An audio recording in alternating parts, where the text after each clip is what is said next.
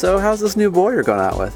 He's cute and very funny, but it's a little weird. He's always in the corner back by the wood pile. Yee!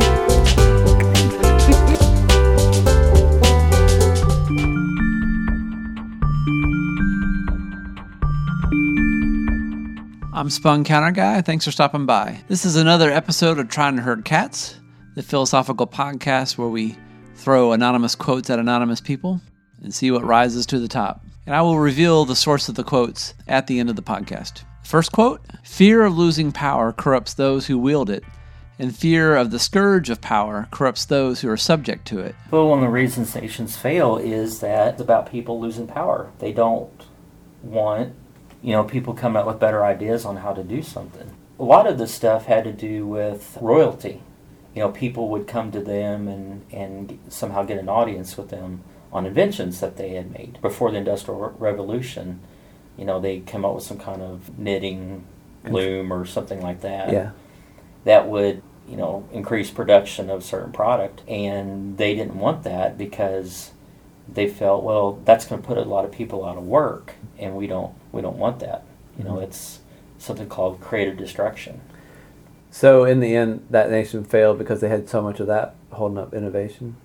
Yeah, if there's no innovation, things stay status quo, and your neighbor, the countries that are around you are innovating. Like England, experienced the Industrial Revolution, and their economy just took off, and all the countries around them stay stagnant just because of this mindset that we don't want to lose power, because if we get a lot of people out of work, you invent this loom and people are out of work, well, they're going to become angry because right now they're they're happy, they're content, they got a job, they're not making the most, but it's enough, I guess, for them to get by.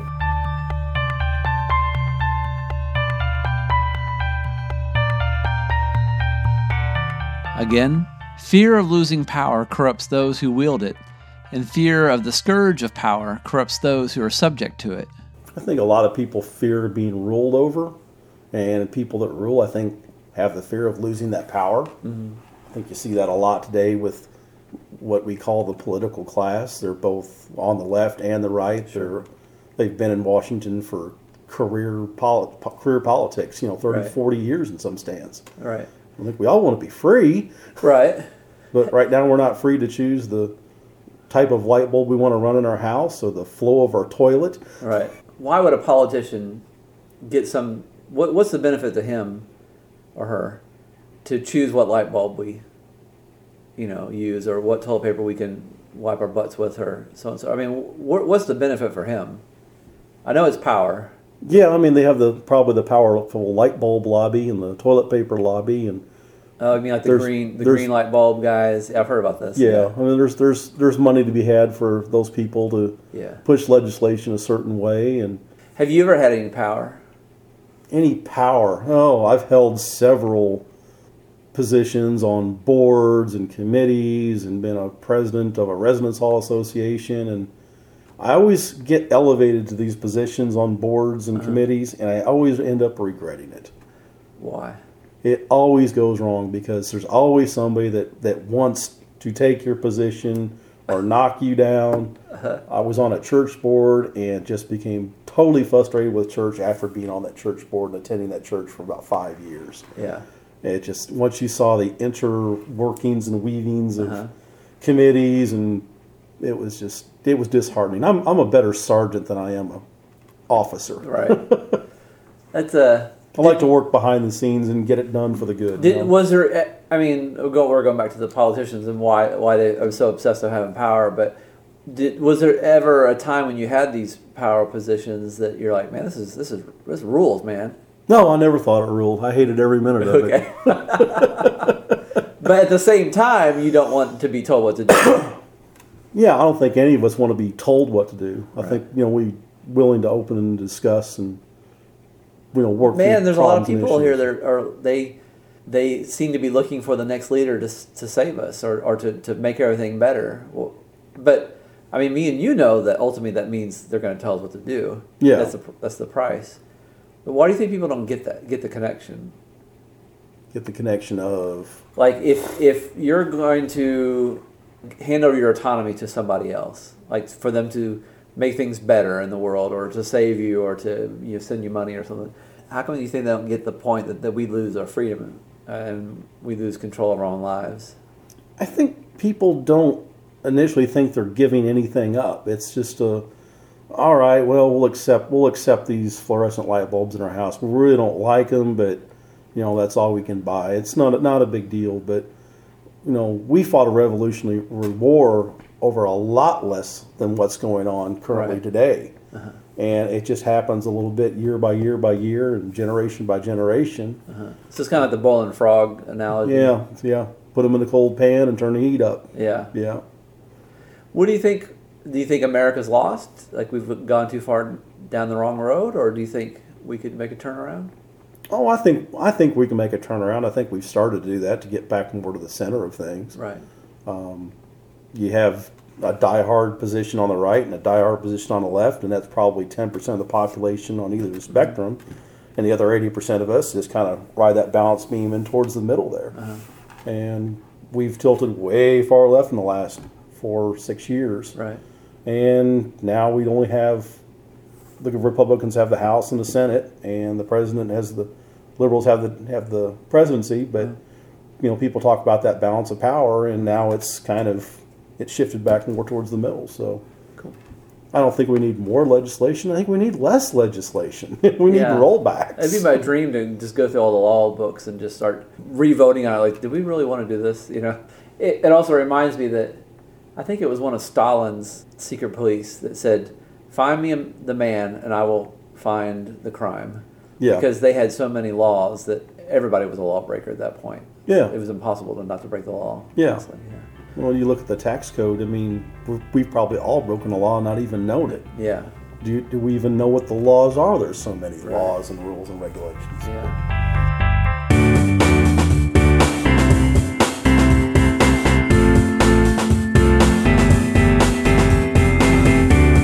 Again, fear of losing power corrupts those who wield it, and fear of the scourge of power corrupts those who are subject to it.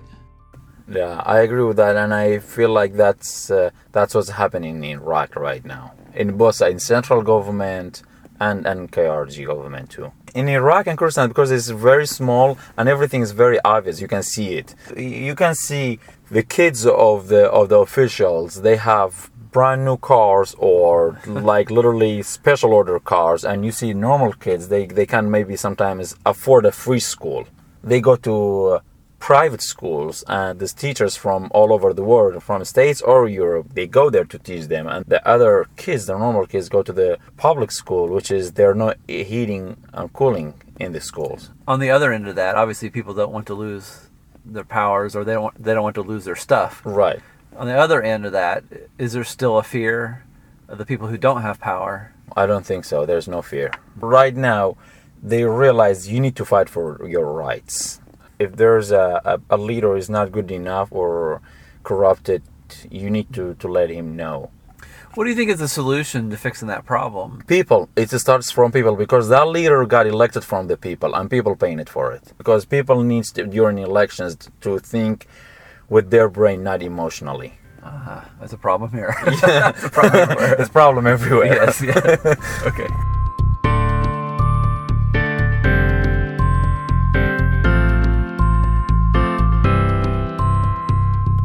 Again, fear of losing power corrupts those who wield it, and fear of the scourge of power corrupts those who are subject to it. Small business, well, it affects your behavior, and that you have to pay so many very punitive taxes. Essentially, most small businesses, the government actually makes more money for it being there than the small business owner does. They don't make a lot of money. They have sometimes employees that make a lot of money, but trying to keep the thing open, they can't pay themselves as much. And when you look at the end of the year, how much went to the government in all ways, just by it being there, the government benefits enormously. Right. And the owner sometimes is not making the money. You have to pay the government before you eat. Well, you have to pay the government just for having the doors open. They don't care whether you make any money or not. Can you give examples of some of the ways they get it out of you? I mean, there's taxes, of course. Well, yeah, when you have a CPA and they tell you that this is the volume you've done for the year, the month, the quarter, whatever it is, the money is just paid. It's not a question of whether you can do it or anything else. It's either you pay it or you close your doors. And there's no opportunity to change that. There's no, for some people there may be an opportunity to try to get around it or not pay it. With me, it cannot be that way. It has to be, that's what it says, so we have to pay it. You might like an example, I guess. The Heritage Plaza that I built next door was an automotive repair shop. I owned one also, but it was maybe a couple of miles away. But next to us there was an automotive shop. The owner's son took over the business.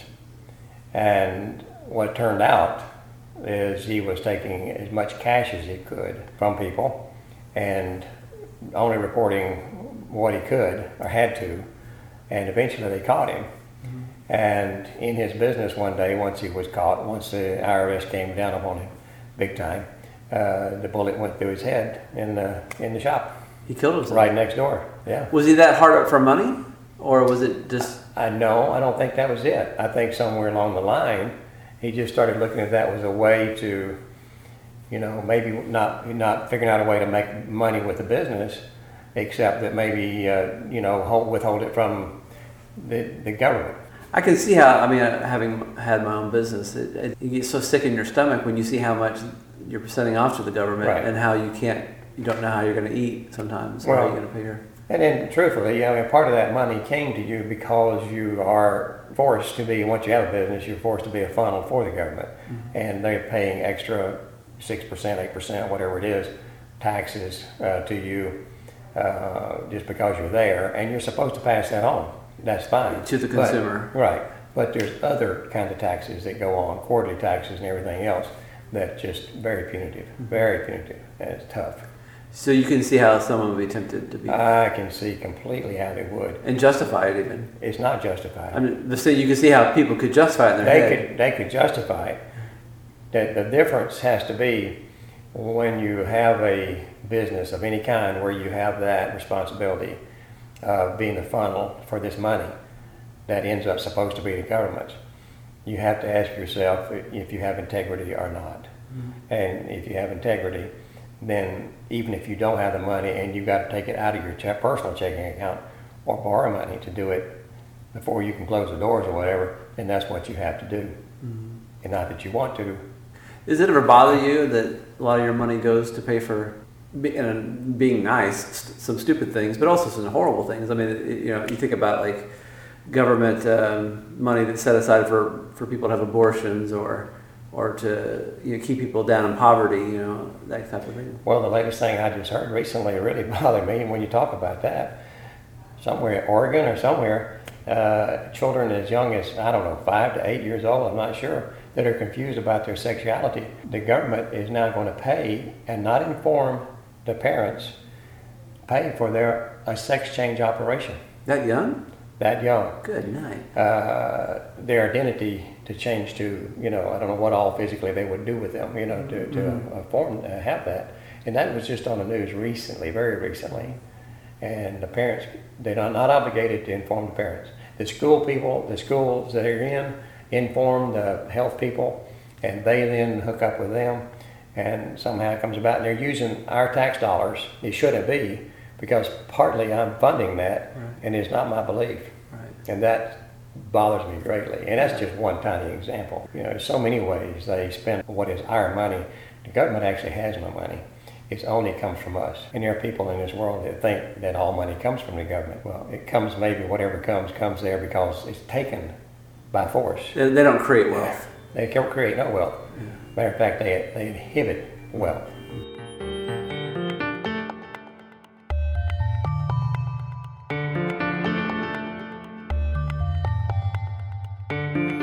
Next quote: "To view the opposition as dangerous is to misunderstand the basic concepts of democracy. To oppress the opposition is to assault the very foundation of democracy." I agree with the premise of that. The first part of it, I agree with the second part more than the first part, because if the opposition is threatening the democracy or threatening you or life, then I don't think you silence it, but you have to understand the nature behind it, or nature. You have to understand what they're after, what they're about. I don't think they should ever be silenced completely. So I agree with that part of it. Can you give an example of maybe in our modern society as an opposition that you might feel is dangerous? In a political realm, the American Communist Party or whatever they're called, they have a voice, and their voice should be heard, but people should realize what it means. If they got what they wanted, this is what it would be. And we would not have a democracy, and you could not say what you're saying now because of that. In other words, you can say that only because we're free. If we got what you wanted, you couldn't say at all what you wanted, or I couldn't say what I wanted. Yeah, that's the paradox of a free society, of allowing people to exist that want to get rid of it. Right. Yeah, exactly. And I mean, all you do is look at other civilizations, and you'll see that over and over again.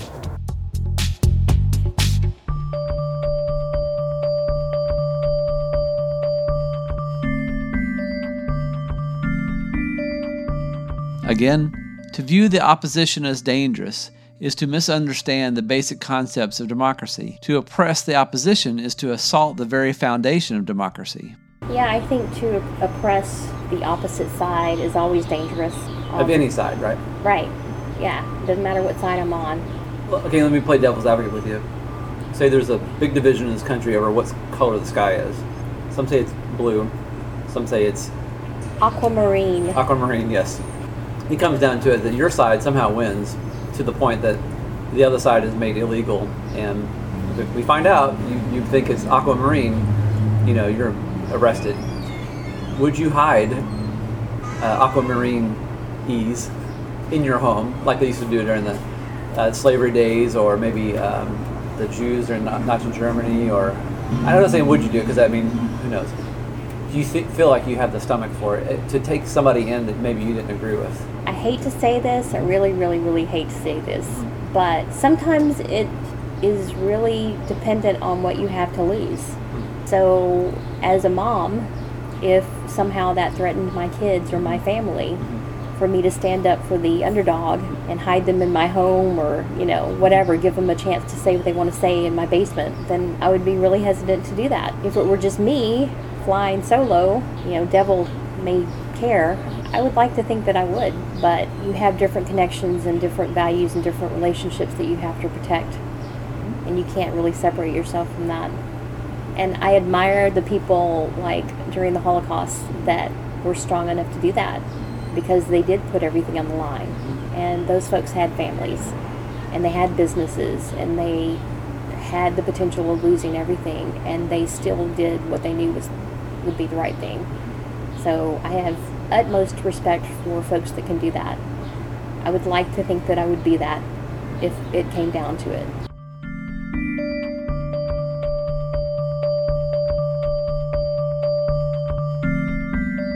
Again, to view the opposition as dangerous is to misunderstand the basic concepts of democracy. To oppress the opposition is to assault the very foundation of democracy. Yeah, there's always going to be multiple points of view. Hence opposition. Disagreement because of multiple points of view. However, what was the phrase, to demonize them, or? To oppress. To oppress, yes. This, I believe, goes against the grain of the intentions of the Founding Fathers, who gave us freedom of speech so that we have the ability to criticize the government and each other. People in other countries do not have the same luxury to disagree with the government or disagree with other people. They fear for what they have to say in public. So here in the States, one of the most obvious examples of this in recent years has been the political use of the IRS to shut down dialogue by people with opposing points of view in the Tea Party. And this is a very sad thing, because it does not respect the fact that people may genuinely believe that they have a valid point of view, while the IRS tended to view it as anyone who disagrees with us is wrong and therefore must be silenced. Right. And that does not lead to constructive progress moving forward in a bipartisan fashion. So for folks listening who either don't get balanced news sources, so to speak, or don't pay attention, which incident are you referring to about the Tea Party and the IRS? A Democratic senator suggested that prior to the 2012 campaign, the IRS should try to suppress as much of the PACs and advocacy groups that were supported by the Tea Party. So any group that filed for a tax-exempt status that had the word Patriot or Tea Party or any other keywords that they felt pigeonholed them as someone that would support the Republicans, the IRS was instructed to tie these people up and harass them and prevent them from getting... Tie them up with paperwork. With paperwork, yes. To prevent them from getting their status while they expedited the same approval for groups that supported the left. What the left has failed to appreciate is that by putting the IRS, enabling it to be used as a political tool of the governing party, as well as the Department of Justice, then when the shoe is on the other foot and another party is in power, then some of their advocacy groups may be shut down. Some of their opposition, which they may genuinely believe to be true, will not be given a forum to be heard because they will be repressed. The precedent has been set. Yes, they have set the precedent, and what has been sown will eventually be reaped. I would say that to any persuasion, because say you're in a religious group and you're trying to use the government to shut someone that offends you or whatever down, or say you are on the conservative side and you want the left to be shut down and use sneaky ways to do it, eventually it'll blow back on you. Once you open that can of worms, it's difficult to put it back in the can.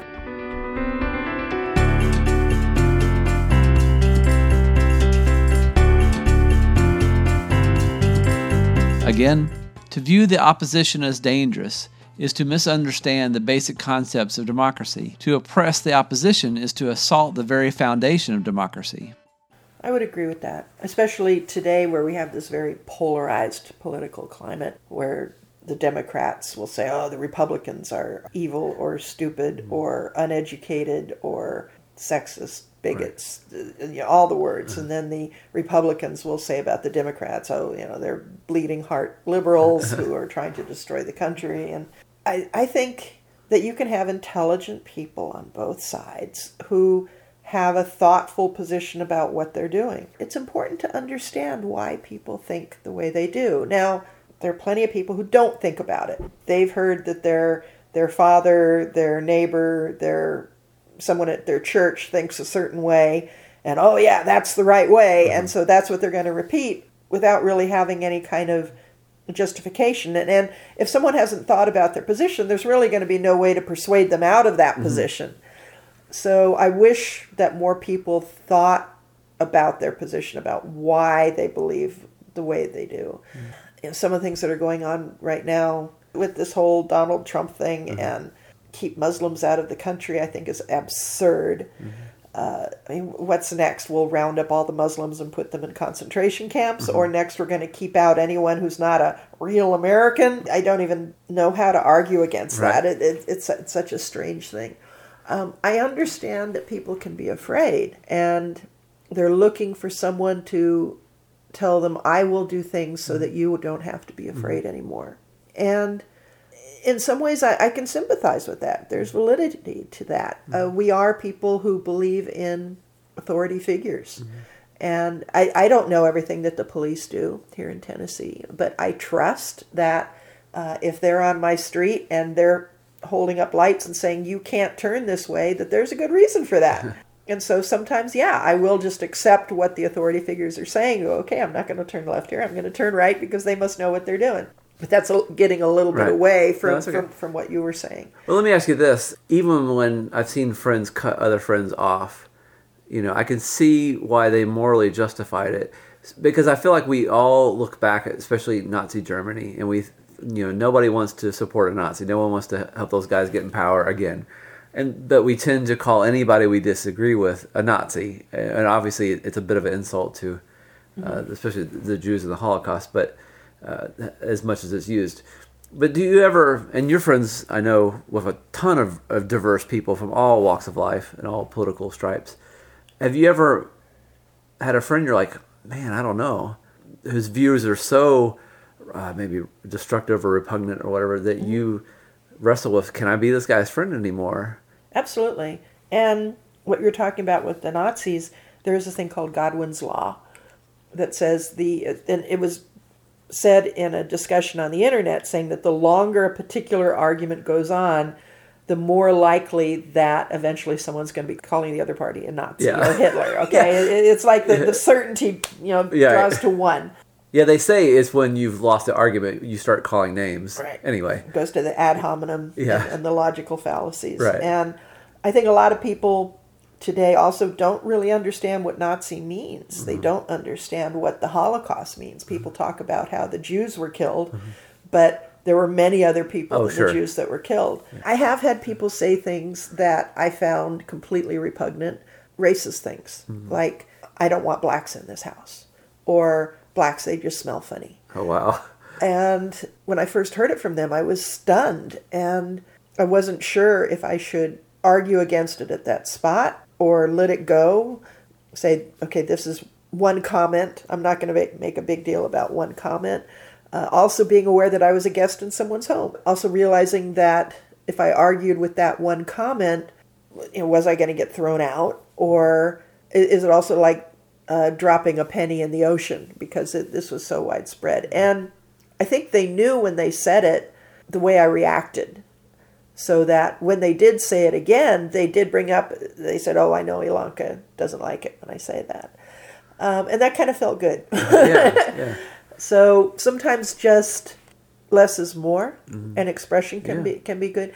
If it would have gotten really out of hand, I would have argued against it, and especially when there are kids around. I think because the children do look to the adults for clues on how to behave, on what to believe. Did you think to yourself, if I don't cut this person off and don't shun him, there is a possibility I can change him? So you're asking if I don't cut him off, I might be able to change him? Yeah, exactly. Like, you're weighing your options. You think, like, I shouldn't be friends with this guy, he's bad news. Or I think, if I stay their friend, in spite of the fact that I disagree, and I could possibly sway him to, not be racist anymore, or at least to see a different point of view. A similar situation came up with, there's this thing called Gamergate that's going on, where I was chatting with a friend of a friend, and the topic of Gamergate came up. And for those of your listeners who don't know, this is a very misogynist thing that's going around on the internet.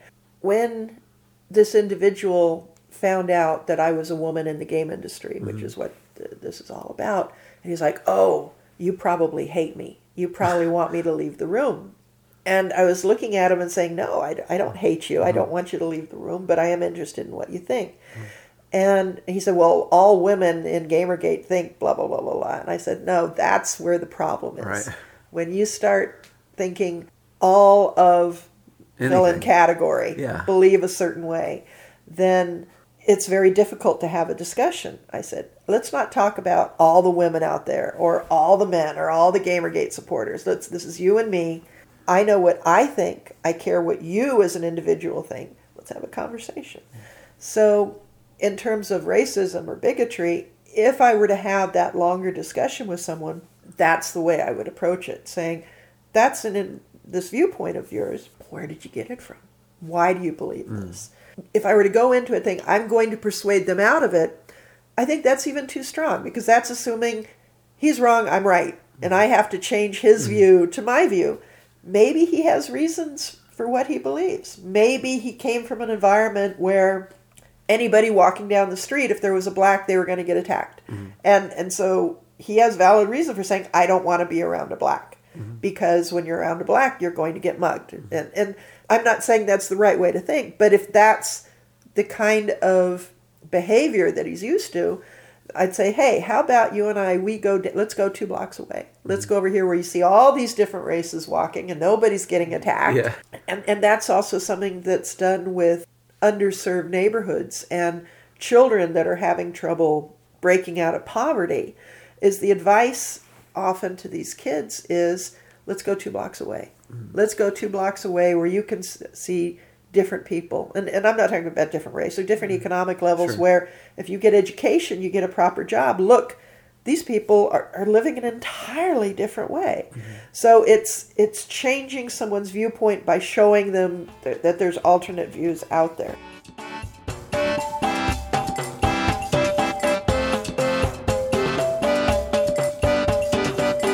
And last quote, "Saints are the sinners who go on trying.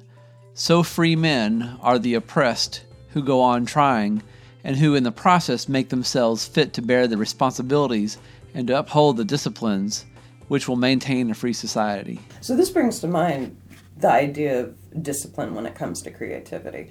For instance, when I was vegan, every meal I prepared was artful. I put so much into it. It was like taking that infinite scale and putting it down on the infinitesimal. Because like you go in and you've got these boundaries and you think it's going to be a small space. You think you're oppressed. You think you're not free, but you're free to make anything of that. There's infinite space in your mind. Being locked in a small space allows you to then go into this world where there are so many different combinations that you never would have even considered because you were looking at these large variables before, like, can I walk wherever I want right now? Probably not. But if I choose this path and really pay attention to everything along it, I will be experiencing, for all intents and purposes, an infinite world. Because there is no end to where I can look in this direction and what I can do with it. In any direction we go, the possibilities are infinite. It sounds to me like you're saying, like, we or many people are born with a bit of a prison-like mindset. I really think that we are. Why do you think that? Well, let's go with that Okay, first. well, I think that a lot of it is fitting into the bounds of the societal structure, which is quite artificial. It is recognizing people for conformity instead of individuality, when really we all have different roles that we are well built to perform. And when we ignore that, we are, a drag on progress for one thing, and for another, none of us really enjoy it. We have these things that light us up, that we feel boundless about, but sometimes we feel like we're not allowed to approach that. And so we'll throw ourselves into, say, computer coding, which is another, infinite option. Wherever you turn, you can certainly extrapolate that into any expression that you want. I mean, I can express myself in a poem or a painting or a dish or a conversation any way I choose. Once I open that door, there's a whole world beyond it. I mean, it's always just the door in your mind that needs to be opened, because it's how you look at something and what you do with it. There's always going to be a wall. Let's talk about politics a little bit. And both sides are terribly guilty of this, of, individuality. They say on paper that that's good. But when it gets down to it, it's a disruption. It's you can't control people completely that are individuals. And that, again, both in a right wing and a left wing way, they both want control. They want order. We'll give them the benefit of the doubt. Or they don't want chaos. What do you think? I love organization. I have observed in my life that chaos tends to bring itself back to a natural order. What may appear to be chaotic at this point, may very well fall right into place. As far as people wanting to control other people, that just seems to me like they're having trouble controlling themselves, and they're afraid of what other people are going to do because they're afraid of what they might do. Well, we both know people. I think we have mutual friends that think the public, by and large, is stupid. Yeah, and they need to elitist friends. Yeah, and I love them. Yeah. And I think I probably have been that person when I was younger. Oh, I definitely came from that way. I was super poor, but I was super intellectual, and at that point hadn't done many drugs or explored the world very much, and I had a very rigid viewpoint. And they think or when we used to think that people just need to be herded around for their own good. I feel that people need to be educated and invited. I mean, when we talk about politics, specifically right-wing policy, it's purported to be based on family values and all these beautiful phrases, that all of us can get behind. But when these policies are put into practice, as they were by the governors of Kansas and Louisiana, we can see that the social effect actually tears down families. And it closes schools early because they're not well funded enough, and all this money is channeled back, to the friends of those on high in this world. And it just doesn't seem in practice like it goes along with what they're saying that they support. The same thing with liberals. I feel that liberal and conservative are two very important values. Right brain and left brain are two very important values. And I've seen before, yes, remember the right wing and the left wing belong to the same bird. I don't think it's a bad thing. I think that we need to honor all these parts. There's no need for homogenization. All these different values have important functions, and it's okay to hold two seemingly oppositional values at the same time. This paradox keeps us balanced. And the winning spot is that common ground, which so many of us agree. The vast majority of us agree on these major issues. It's just how to get there. And that's where we need to go back to the proof instead of this trumped up rhetoric. I feel like that's really where self-discipline comes along, is being disciplined enough to not just talk big and boastful and fancy to get your way, but to actually follow the course, step by step, of doing what you say. And I think a lot of times we get caught up in the short term and don't do that.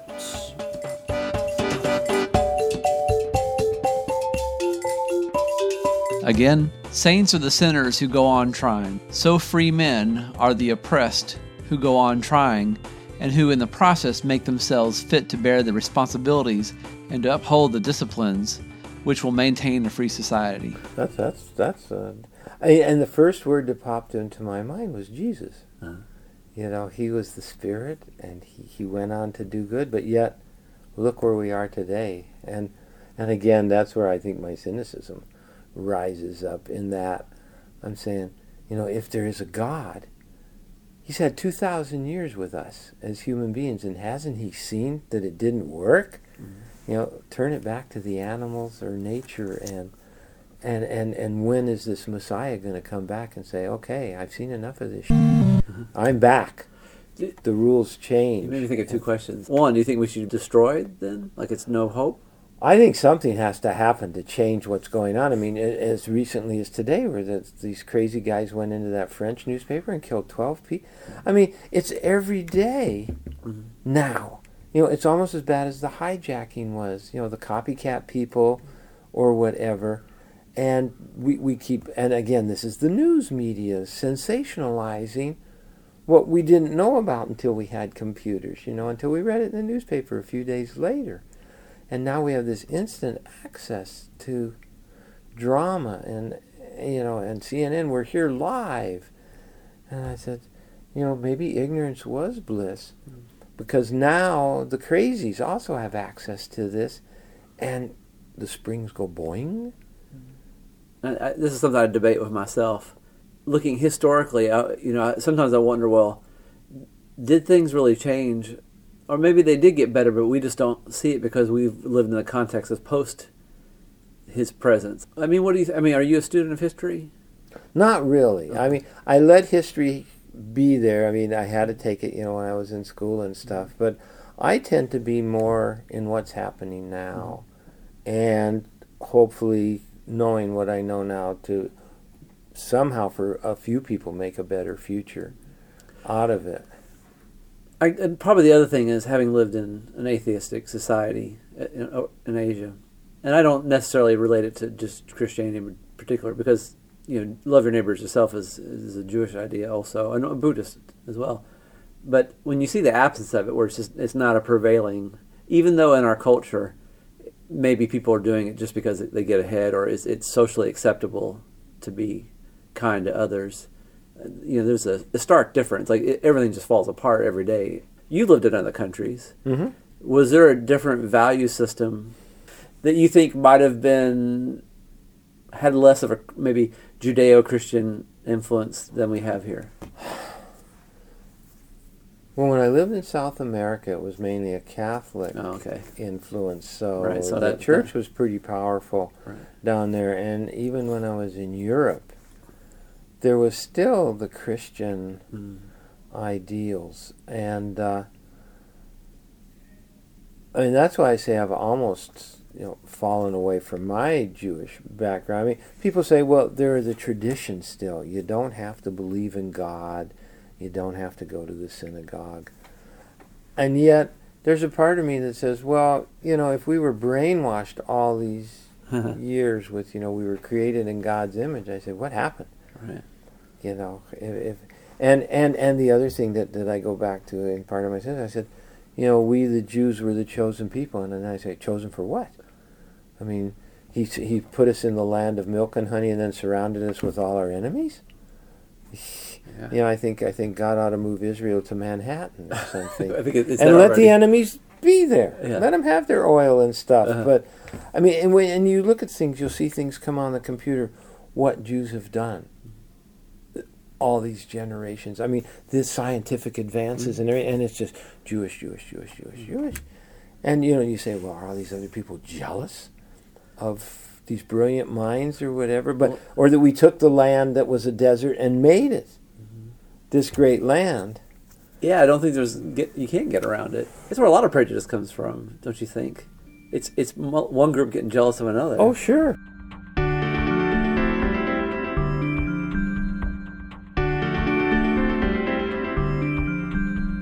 Again, saints are the sinners who go on trying. So free men are the oppressed who go on trying, and who in the process make themselves fit to bear the responsibilities and to uphold the disciplines which will maintain a free society.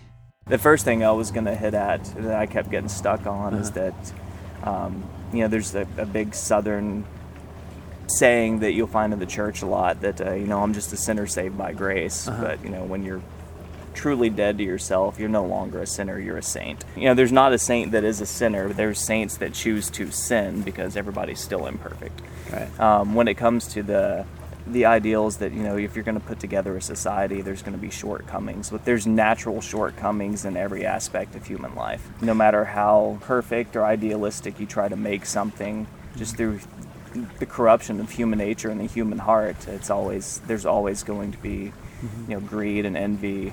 I feel like the speaker is maybe defending against the cheap shots that, let's say, a non-religious person would take at religious people, but also usually the far left takes against democracies or a free market, that type of thing.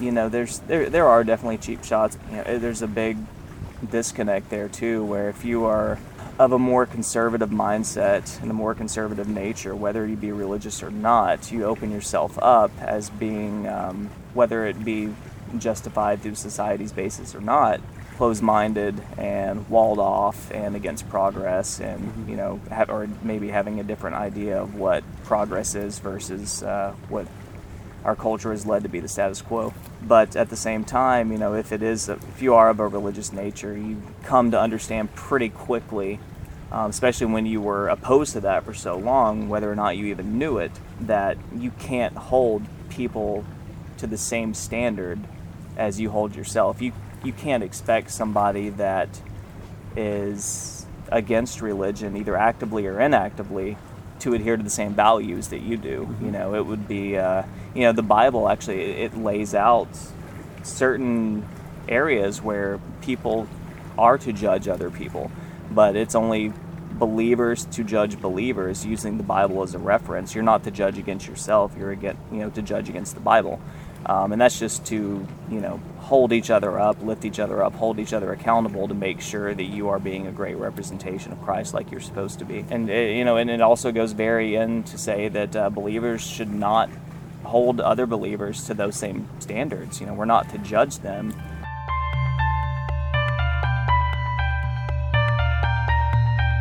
Again, saints are the sinners who go on trying. So free men are the oppressed who go on trying, and who in the process make themselves fit to bear the responsibilities and to uphold the disciplines which will maintain a free society. You know, a saint is someone that technically has been released from their sin or is seen holy in despite of their sin.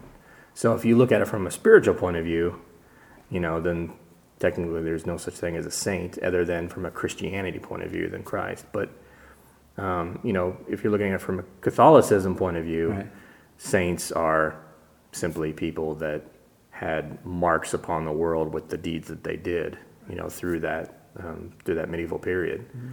But if you want to look at it from a modern point of view, that's harder because it's like, okay, where does that sit as far as, does that just count for like a Steve Jobs who changed the world? You know, is he a saint?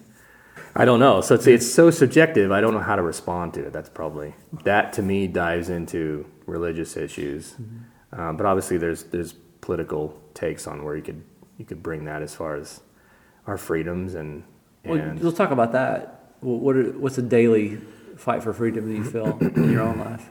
Sadly, it's against the government because the government has too much power now, and our freedoms are quickly diminishing, and it means something different than it did 20, 30 years ago even. I would say that government tends to justify all the encroaching. Right. Can you ever see their point of view?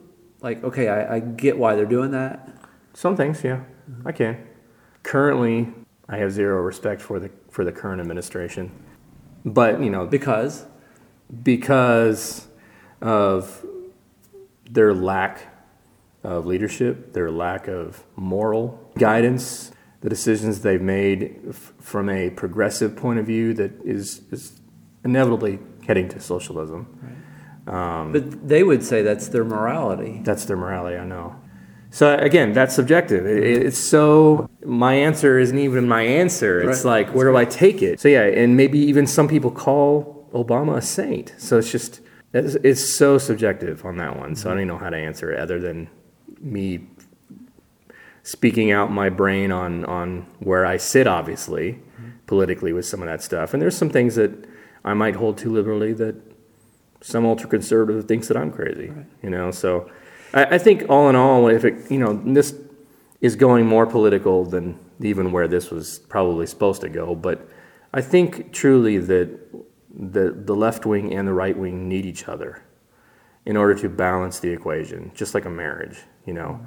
My wife and I are complete opposites, but we need each other because we allow each other to see certain aspects that we're not willing to see sometimes, and even I'm not willing to see with maybe even our current administration. But the truth is we need each other, but there has to be at least a cohesive forward movement in preserving what has made this country what it has become until recently. Mm-hmm. I think it's changing, not for the good. Mm-hmm. And what has made, you know, and again, this is my opinion, but as what made this country such a great country is the very foundational, constitutional things put in place for us to be able to respect that and enjoy those freedoms and to have the First and Second Amendment, which are hinged upon all the other amendments. I think you take away the first and the second, all the others are going to obliterate. So anyway, I just think that the progressive movement to socialism, which turns into Marxism and turns into dictatorship, it's going to remove all that. And so it's from just a practical point of view, it's removing the very things that has made our country great. Yeah. And we're just following the trends of, you look back over the years of hundreds of years, every country has been through the same thing, and they're kind of sitting on their shores and laughing at us, to where I see blogs and even videos being made of them looking at us and saying, oh, they're going to be like us pretty soon, and they're heading in that direction, and they see that. It's like we don't see that as an economy, as a culture. It's just like... You're saying they've seen the end of the road already. Yeah. And we're the youngest country in the world, and so it's like we're just catching up. Catching up to misery.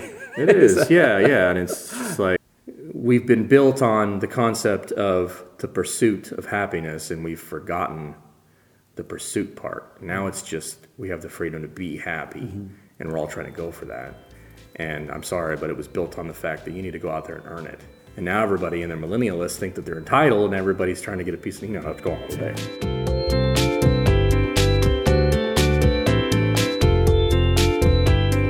And the source of the quotes? They were all by Burmese Nobel Peace Prize winner Aung San Suu Kyi. And to give us a little more information on Aung San Suu Kyi is occasional Back by the Woodpile contributor April Tinsley. She was born Daw Aung Suu Kyi in June of 1945 in Rangoon, Burma.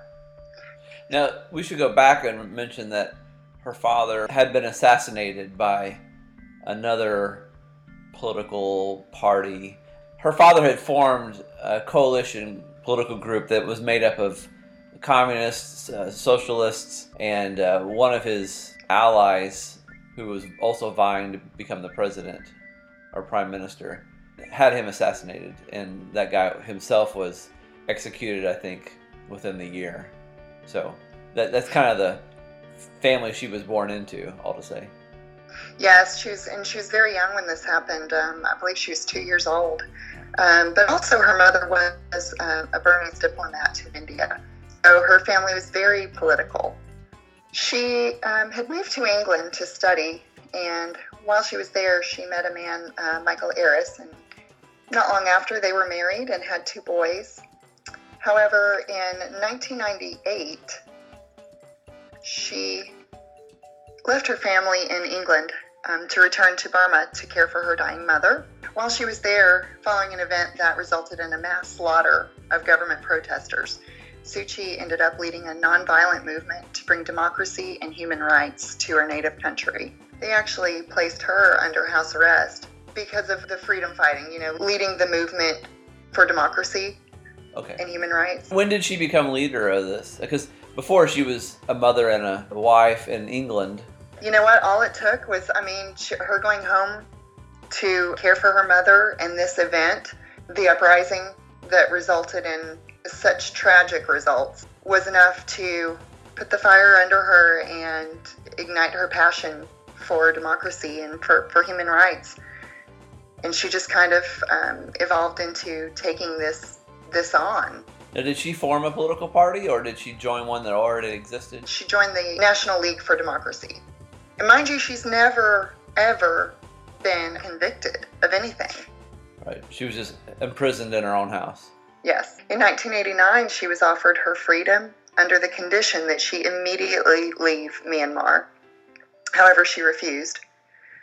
She did attempt a negotiation with the return of a civilian government and the release of all political prisoners. If they would agree to that, she would return to England to be with her family. But she really had no leverage, so no deal was made.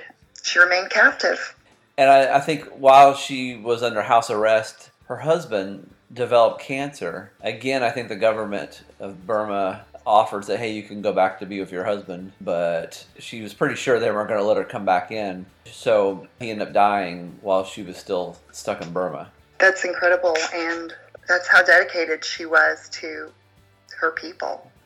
And I've heard Western reporters ask about what it was like to be, stuck in a house for 20 or 30 years and couldn't come outside, and she was very gracious about it and said, well, it was a whole lot better than being in prison and being tortured, which a lot of other people, both in Burma and other countries that were, political prisoners, were going through. 20 years after being initially placed on house arrest in 2009, nearing the end of her sentence, Suu Kyi was arrested on charges of violating house arrest.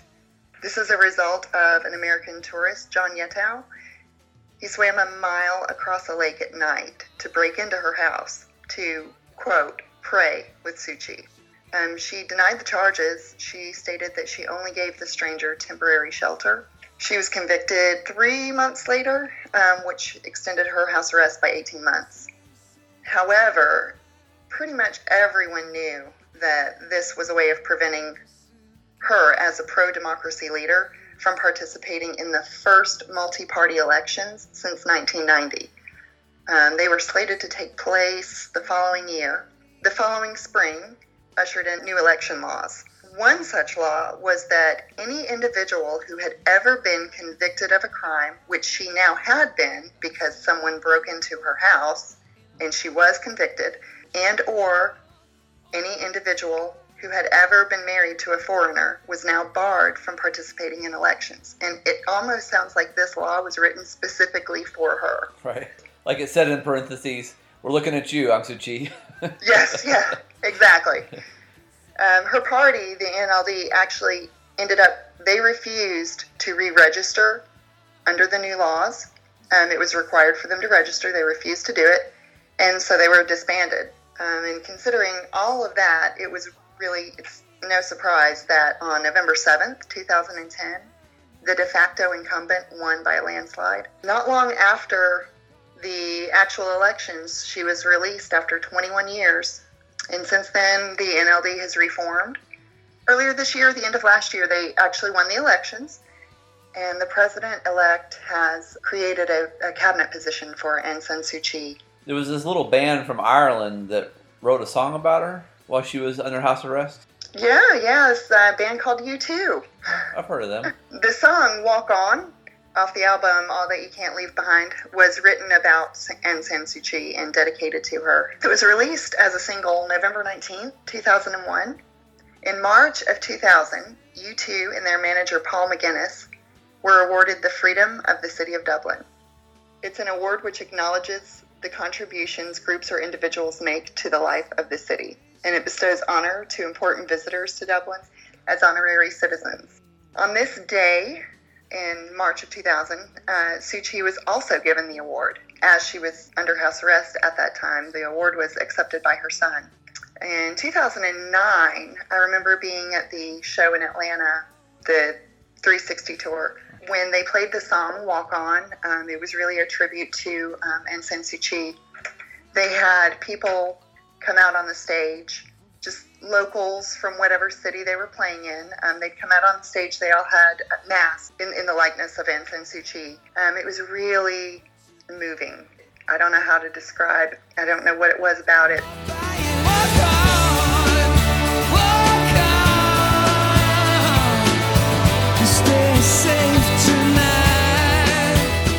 And as a last tidbit of information, the U2 album All That You Can't Leave Behind was acknowledged by the Burmese military junta by being banned. The In the Corner Back by the Woodpile podcast is produced by a closet, a pocket, and a suitcase. You can email us at spuncounterguy@hotmail.com. You can follow us on Twitter at spuncounterguy. And if you'd like to see a list of former episodes of In the Corner Back by the Woodpile, go to spuncounterguy.com and click on the pictures of piles of wood with chairs in front. Be sure to download the new Podbean app to hear this podcast and others on your tablet and smartphone. And we are now on iTunes. Just do a search for Back by the Woodpile on the iTunes store and we should pop up. And a special thanks to thebrofisticate.com.